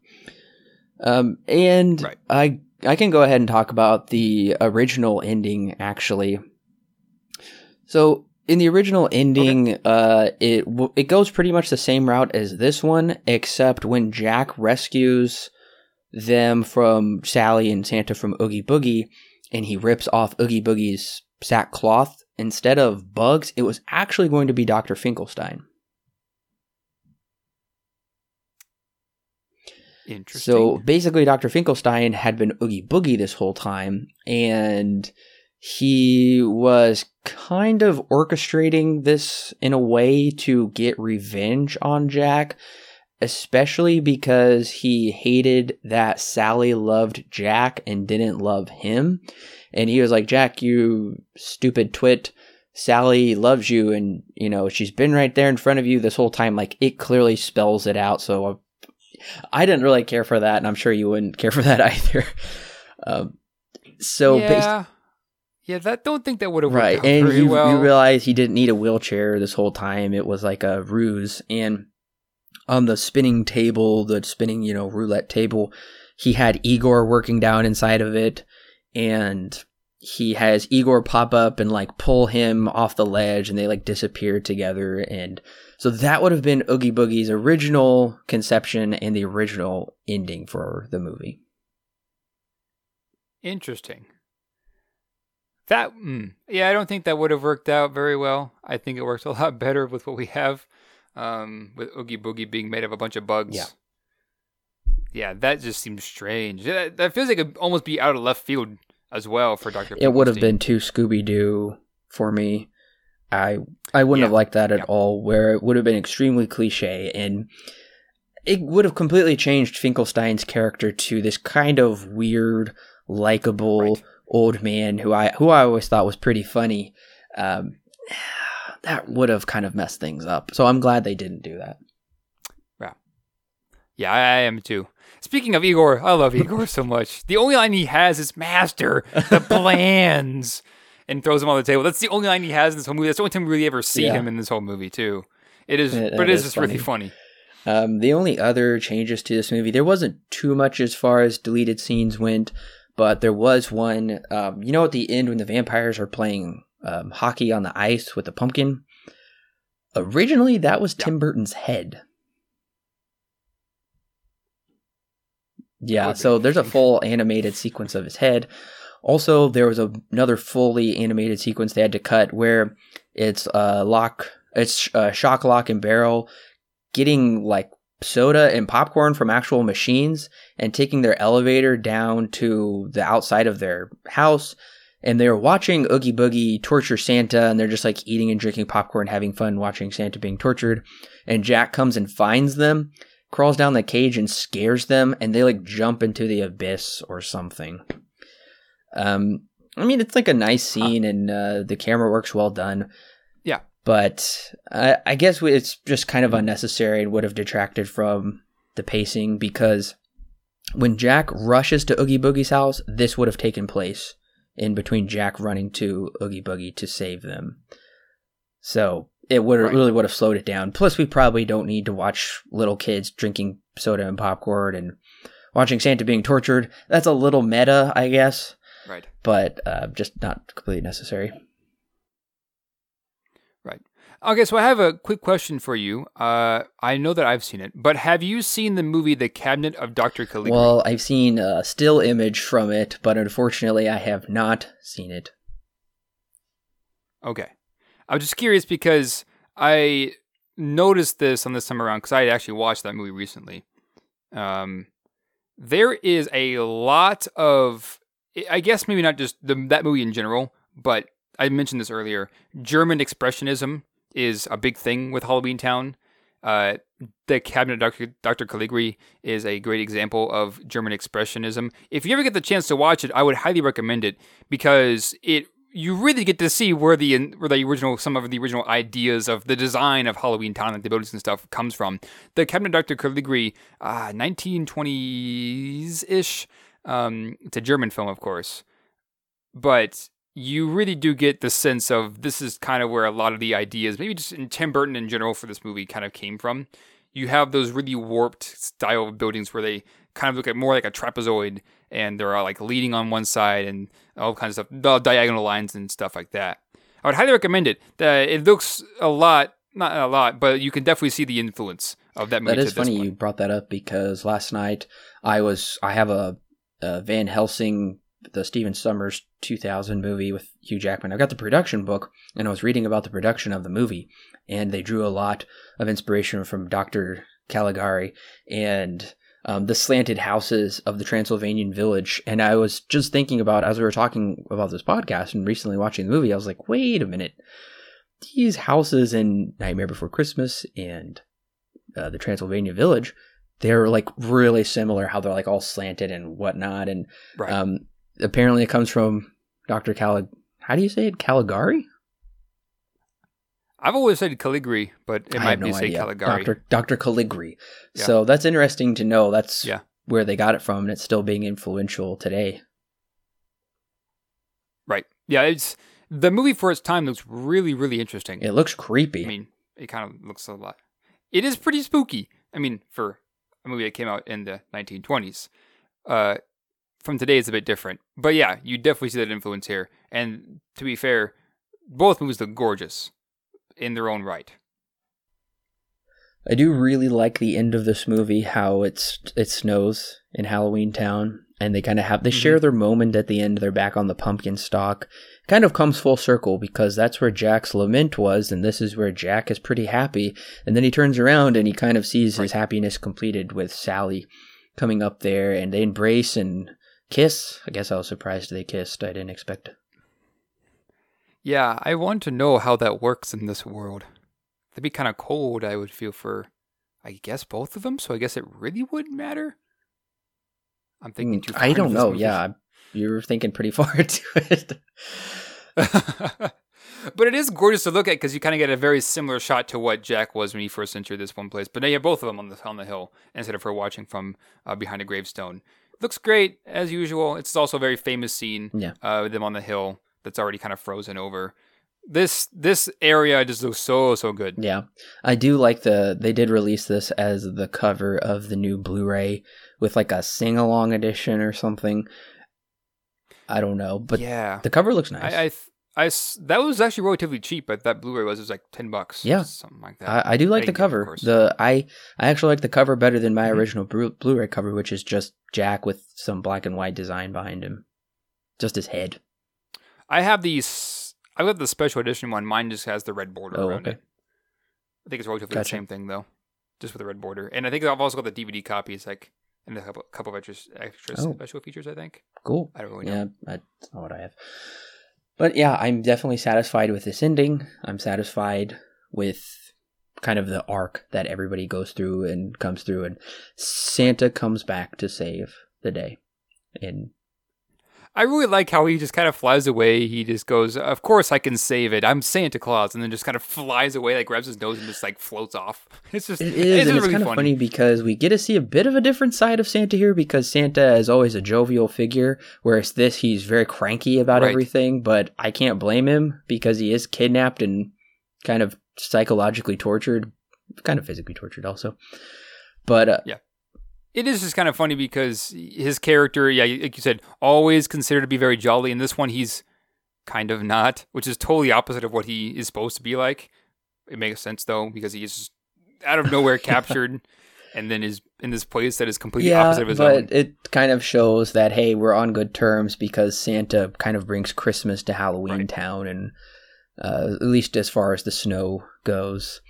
And one other thing I'll mention before we give our final thoughts is, it is kind of funny to think Jack is doing all this good. He's giving them these wonderful presents, and in fact, it is completely terrorizing them.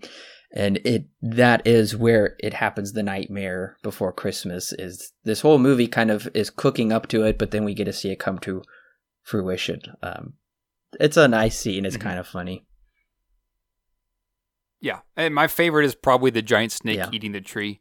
And there's a kid like in the doorway just screaming his head off. I laugh every time at that scene. Yeah, that was funny. We did crack up with that in the theater. I think the whole I like all of them. I guess I hadn't thought too much which was my favorite, but the kids are just so scared running up the stairs and of all shapes and sizes. Yep. It's a funny scene.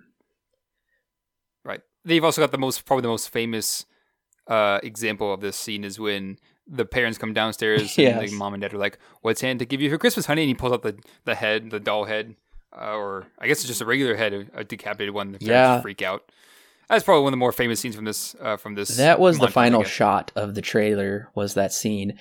And if I was a parent at that time, I'm gonna say it, I probably wouldn't let my kid go see that. They would have to be a little older than. I don't know what would be a good, maybe like around 8 or 9 would probably be okay to see this movie. At least 8, maybe. Probably anything younger, I probably wouldn't let my kid see that movie. Right. I mean, I'd probably be on the same camp with you. This movie does kind of earn its PG rating. Well, should we talk a little bit about this possible sequel first, or just final thoughts and then sequel? Yeah, well, let's mention the sequel after. Okay, that's do our final thoughts. Alan, what is your rating and recommendation for The Nightmare Before Christmas? Despite my few criticisms, I would say, that I do feel are rather warranted, this movie is a complete joy to watch. And back when I was a wee lad, and I didn't really enjoy this movie so much, I didn't think that I would come to ever watch this movie ever again, mind you. And of course I did, and now here I am talking about it and gushing. Of course we're gushing about it. Yeah, I absolutely love this movie, and that's why I watched it again last night before this recording, was just because I'd not really take notes. I just wanted to watch it again because it is just a complete joy. I hadn't watched it for a while, at least a year and a half, since I got the Blu-ray, I guess. So it's such a joy to watch. This movie is so Tim Burton, but it's so well done in a way that's so unique, even to Tim Burton himself, I would even say. You can tell that his influence is everywhere in this movie, and it is still very impressive to know that he didn't exactly have a physical hand on everything that you see on the screen. That was more Finney Selleck and his compatriots. Really, really, really fun ride, I would have to say. This is a cult movie, and perhaps its popularity is only due to the fact that it is so beloved by these people who have come to grow to love this movie. Maybe in the future it will still be that way, but it was something that I would say is not, it may resonate with some people just because of the legacy that it has, but I think that perhaps this more old style of claymation is going to push some people away. Not me. I absolutely love this older style, not as perfect kind of animation, despite it being something that looks like it's made by hand. I absolutely love that. It looks like a lot of care went into this movie, and you can really feel that. A lot of creativity, a lot of care is bursting with all this kind of stuff, and something that maybe even only Tim Burton can do, at least with this kind of style. That being said, there are also criticisms, but I've kind of mentioned all those before in this podcast. Still a fantastic movie. I absolutely adore it so much. I love the soundtrack, despite a couple of songs I'm not so big of a fan of. That being said, it's a high recommend. Of course it is. It's a 9 out of 10 for me. The Nightmare Before Christmas is a film I hold dear to my heart. It inspired my imagination as a child, which contributed to me becoming a storyteller. And honestly, this was one of the movies that made me want to be a claymation creator. I wanted to make claymation movies. as a kid. And as an adult, the experience grows all the more rich as I can appreciate it in ways I couldn't as a child. Featuring one of the most memorable sequences and my favorite of all time, along with incredible songs and a great, immensely inventive story. The Nightmare Before Christmas is my favorite stop-motion film of all time, and just one of my favorites of all time. It receives 10 stars out of 10 with my highest recommendation. So I hear that there are some sequels that were planned at one point or talked about for this movie. I mean, it makes sense. They made a crap ton of money in the box office compared to its budget. Yeah, this is kind of like, giving me Casablanca flashbacks. Yeah. Where something is recorded. Yeah, something is so pure and wonderful and it's so successful and they're like, let's make more money, let's make a sequel. And sometimes they do, like with John Carpenter's Halloween, and they screw everything up. And then sometimes they'll make an entire universe out of it. Makes everything even better. Sometimes. But you know what? Thankfully that didn't happen. But in 2001... Disney was like, hey, what if we make a sequel, but not with stop motion and instead use computer animation? No. You know how disgusting that would have looked in 2001? Oh, yeah. Well, I mean, if they had Pixar, it wouldn't be that bad. But not with this movie. Stop motion is why this movie looks and is as it is so influential. I don't think it would have worked with CGI. Yeah, I mean, A Bug's Life and Toy Story were groundbreaking and they did look great. But I just think bringing this type of design, character design and whatnot, because the dimensions and shapes and everything are just so different, I can't see it working, especially translating it into a different medium. I don't know. I think maybe nowadays, because of how they can manipulate computer animation to look so different, like we see with the Laika movies. The Charlie Brown movie had really great animation. And then you get, like your Despicable Me's and stuff. Those are all computer animated, but they all look different. This movie just wouldn't have looked good. And, thank goodness it didn't happen. Yeah, I'm kind of glad it didn't go through. I would say that maybe the best example of what it possibly could have been at the time this probably would have happened would probably be if they did something along the lines of like the Lego movie, where it is all CG, but they kind of animated to look more like it was stop motion. I could see where that could work, but even me, I'm just like, yeah, just keep it animated, keep it clay animated. I think that just the style of that works so much better with this kind of a style, with this kind of a movie than CGI would have. Well, thankfully, Tim Burton talked it out of it, and Tim Burton said, I was always very protective of Nightmare, not to do sequels or things of that kind. Makes sense. He's like, I don't want it to be Jack Visits Thanksgiving World or other things like that. Yeah. Plus, I don't even see how there could be a sequel to this movie. Although, yeah, sure, I would like to see Thanksgiving World and Easter World, Leprechaun World, whatever. I don't think we could have Jack be the main character because his character arc is complete.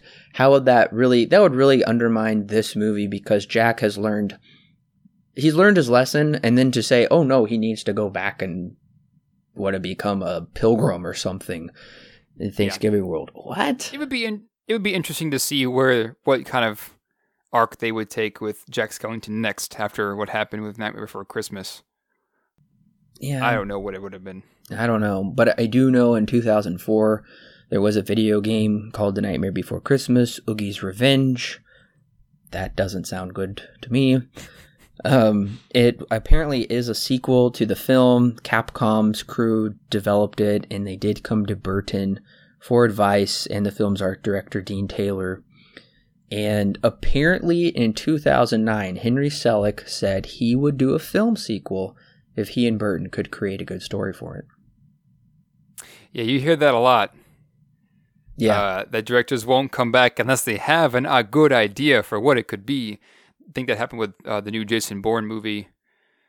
That's one of the more recent examples I can think of. Yeah, and it's always tied to somebody else. Like Matt Damon was like, I won't come back unless Paul Greengrass is directing. Right. Daniel Craig was like, I won't do the next James Bond unless what's his name, David Mendez or something, is directing the next movie. Right. Even Ryan Gosling said, "Oh yeah, I'll do Batman as long as Damien Chazelle directs it." That would be interesting, actually. I wonder how he would handle that. Oh, please let it come true. That would be interesting to see, though. To see Damien Chazelle take on a superhero movie. That would be. We'll be curious to see what that would be like. Yeah, it would be. We've got Matt Reeves doing the new Batman trilogy, which I have complete confidence in him after Planet of the Apes. But that's a whole nother subject, which we may or may not talk about in the future. We'll see. But listeners, thank you so much for joining us on our kind of Thanksgiving special here with The Nightmare Before Christmas. We hope you had a fun Halloween with your favorite candy and you enjoyed listening to our Halloween special. Make sure to look up for our coming Christmas special of A Miracle on 34th Street, a classic. I'm so excited to review it. I am too. I haven't seen this yet. Everyone talks about it. Guess I'll have to watch it. It's a classic. Finally. It's so much fun. Yep, that's what I've heard. I'm really excited to talk about it, actually. I haven't seen it yet. And, of course, everyone talks about this. Yes. Listeners, if you're hankering for our Christmas episode already, then go ahead and look in the archives. We did review It's a Wonderful Life, a wonderful film. That was last year's Christmas special, so go ahead and check that out. And go ahead and click subscribe, click like, share it with your friends. Do all those wonderful things. You're 21st century kids. You know what to do. Leave us a 5-star rating on iTunes. That will really help us with the rankings. That'll help us get noticed by other people so we can share the love of just talking about films. We love talking about movies and we love talking about them with you. If you look in the description below, we made it really easy for you to follow us on social media or to sign up with email. And then, of course, if you want to help Silver Screen Guide out a little bit, if you enjoyed this podcast, consider giving a small donation and you'll get, just for the price of a Starbucks cup of coffee, you'll get our thoughts on the latest movie news and trailers, bonus reviews, bonus podcasts, Q&As where you can ask us anything, film commentaries that we do ourselves. So you'll get a lot of extra exclusive bonus content that other people won't get. And that money does not go straight into our pockets. That money goes into ensuring we have enough storage, enough bandwidth to host the podcast, to making improvements on the website, just giving you an all-around better experience. So that money really isn't for us. That is so you can have a better experience and enjoy these episodes and enjoy them with others. So please consider just a small donation. And it could be a one-time thing. It doesn't have to be a recurring thing. But we want to say thank you again. We've got 2 great anime reviews coming up before we finish off the Bogart series. I'm very excited to talk about... I'm excited to see where this conversation goes because we've talked about anime before, but these are 2 that I mentioned this in previous podcasts. These are 2 that have had a bit of a cultural impact, I would say. More so Akira than Your Name does, of course. But we'll talk about those next week. Well, Akira first, and then Your Name the week after that. Yeah, I've already got Your Name sitting right here next to me, ready to fire up and watch. I don't know a thing about it, except I've heard a lot of good things about it. Never seen any footage from it. I've seen Akira at least twice. I'll save my thoughts for that. I nearly spoiled my thoughts for that one, but I won't do it. I have seen both at least once. Oh. And yeah, I think just once on each. I have come so close to buying the Akira Blu-ray so many times and then haven't. So I guess now I have to buy it. Because I know we're gonna review it, and I know I'm gonna hate myself if I don't get it eventually. Yeah, Akira was a birthday present, or no, I'm sorry, a Christmas present not that long ago. Alan and I watched it. I showed it to him for the first time. We've got a story to tell about Akira, and that's the only time you've seen it? Whoa, I thought you had watched it after that. So I'm definitely going to be interested to see how your thoughts change. I'm sure they've drastically changed since the first time you watched it. Right. I know that I don't know why I haven't watched it again. I've actually been meaning to. I think it was on Amazon Prime at one point, and I said I need to watch this before it goes away, and then it went away. Nah. So Yeah. I guess it's more of just a platform that I haven't been able to watch it on yet. That's the reason why I haven't been able to see it again, although I'd love to watch it again. Well, listeners, make sure to look forward to that. If you have no idea what we're talking about, you've never heard of Akira or Your Name, now's a good time to go ahead and rent those movies and give them a watch. I know they're anime and not everybody probably likes anime, but these ones are pretty special. They're kind of in a different class with the animation style and storytelling, just as we thought Ghost in the Shell was. It's one of those really special animated films. So thank you so much again, listeners, for joining us on our pseudo Thanksgiving special of The Nightmare Before Christmas. We look forward to bringing you some really great reviews coming up very soon, and we'll catch you next time.